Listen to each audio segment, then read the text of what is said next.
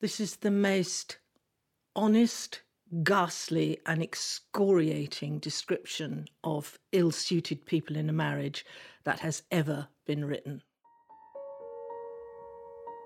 Chapter 1, page 11. Henny belonged to this house, and it to her. Though she was a prisoner in it, she possessed it. She was indwelling in every board and stone of it. Every fold in the curtains had a meaning. Perhaps they were so folded to hide a darn or stain. Every room was a file of revelation to be poured out some feverish night in the secret laboratories of her decisions, full of living cancers of insult, leprosies of disillusion, abscesses of grudge, gangrene of nevermore, and all the proliferating miseries, the running sores and thick scabs for which, and not for its heavenly joys, the flesh of marriage is so heavily veiled and conventually interned.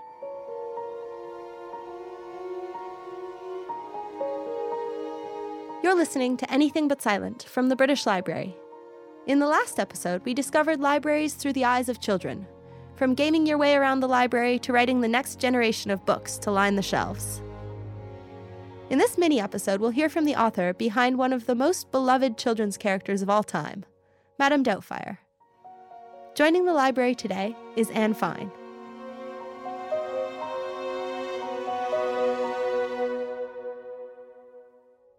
As Henny sat before her teacup and the steam rose from it, the thousand storms of her confined life would rise up before her, thinner illusions on the steam.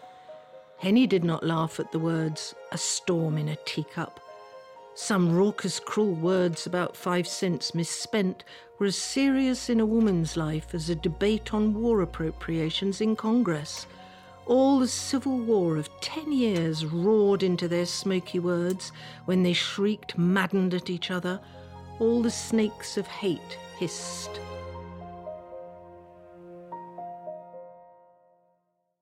My name's Anne Fine. I write mostly for children, though I have got several novels for adults.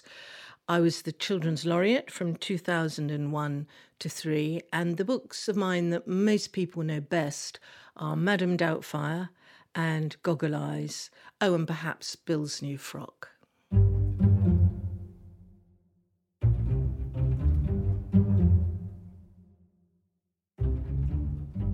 I've chosen a book, The Man Who Loved Children, by Christina Stead. It's actually a very autobiographical novel.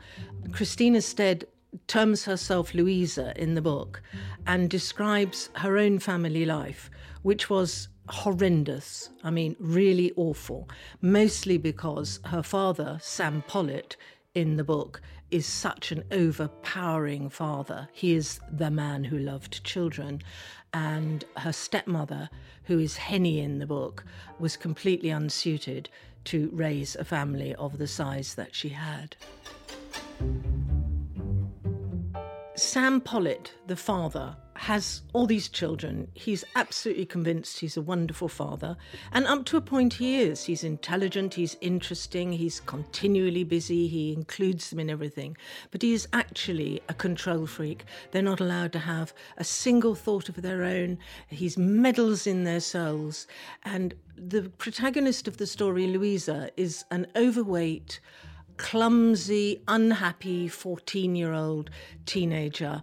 And Sam is actually revolted by ugliness. She's not good looking, as indeed Christina Stead always reckoned she wasn't anybody with any looks.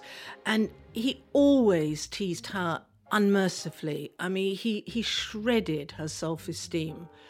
And you know that you see this in families around you even now, this resentful hostilities of the parent tearing away, pulling off the skin of the children.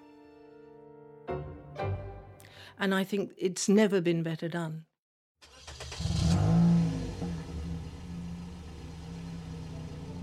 I found the book When I was living in Edinburgh, I had no friends. We'd only just moved there. It was a cold, drafty flat.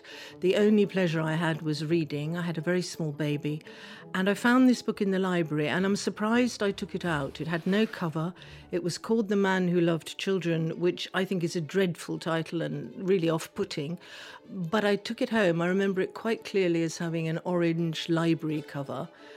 And I couldn't stop reading it. The flat was so cold that I read most of it in the bath with the baby up the other end of the bath, blowing bubbles and the like. And it absolutely changed both my view of my own family and my writing forever. I think the whole business for writers, and might I say especially for female writers, is the business of self-exposure.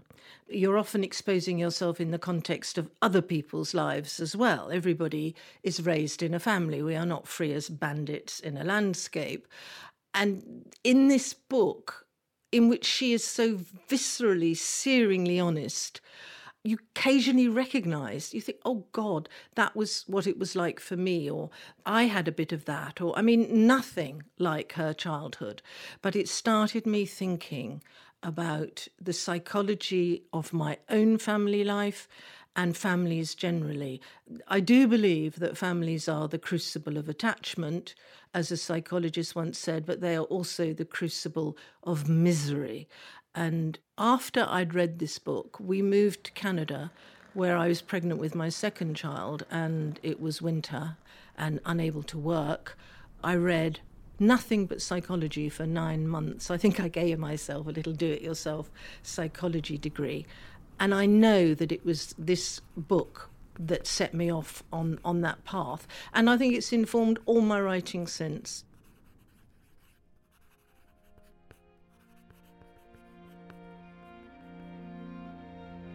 The novel was criticised at the beginning. It's now, I think, seen as a great novel, but it was criticised at the beginning for being overblown, and she does go off on extraordinary fugues. But the quarrels between people and the exchanges between people are enormously accurate. You do have a feeling of being a fly on the wall. And you do constantly, and I think this is always a sign of a great novel, you constantly have this feeling, yes, that is exactly how it must have been. And of course, because she took notes and she was always going to be a writer, it probably was exactly how it was. That's probably where the root of its power lies. It's a very, very accurate autobiographical novel.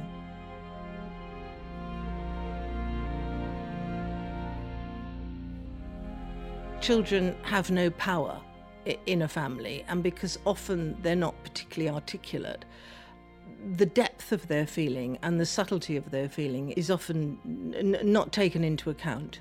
And I think one of the things that a novel like this will do is remind people that everybody in a family, however young, has really, really strong feelings. They might be inchoate, but they're there, and they really should be respected and dealt with.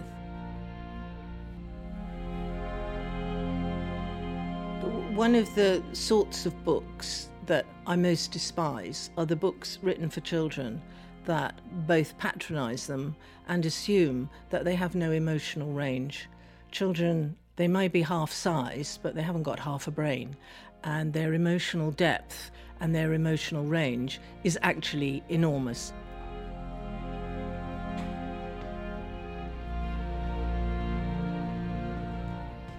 It is no accident that "he's very childish" is an insult even in a playground.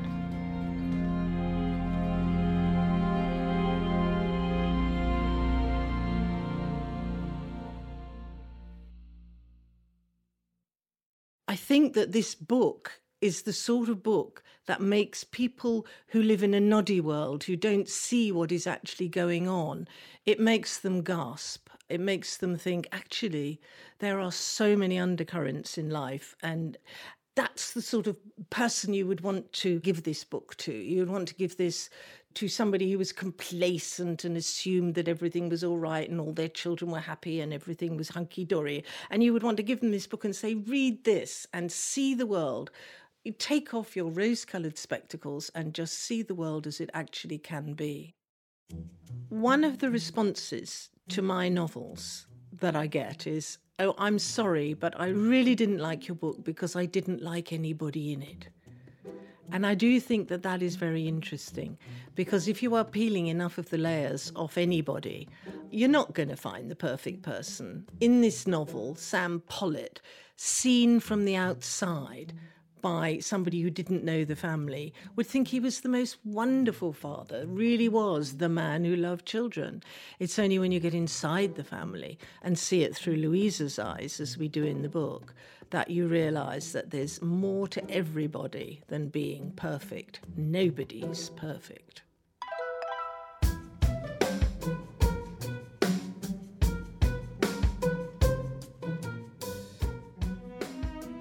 Thanks to Anne Fine, who picked out the 1940 book, The Man Who Loved Children, by Christina Stead.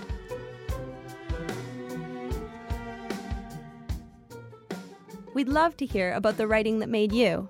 Perhaps there's a library book you loved so much you struggled to take it back.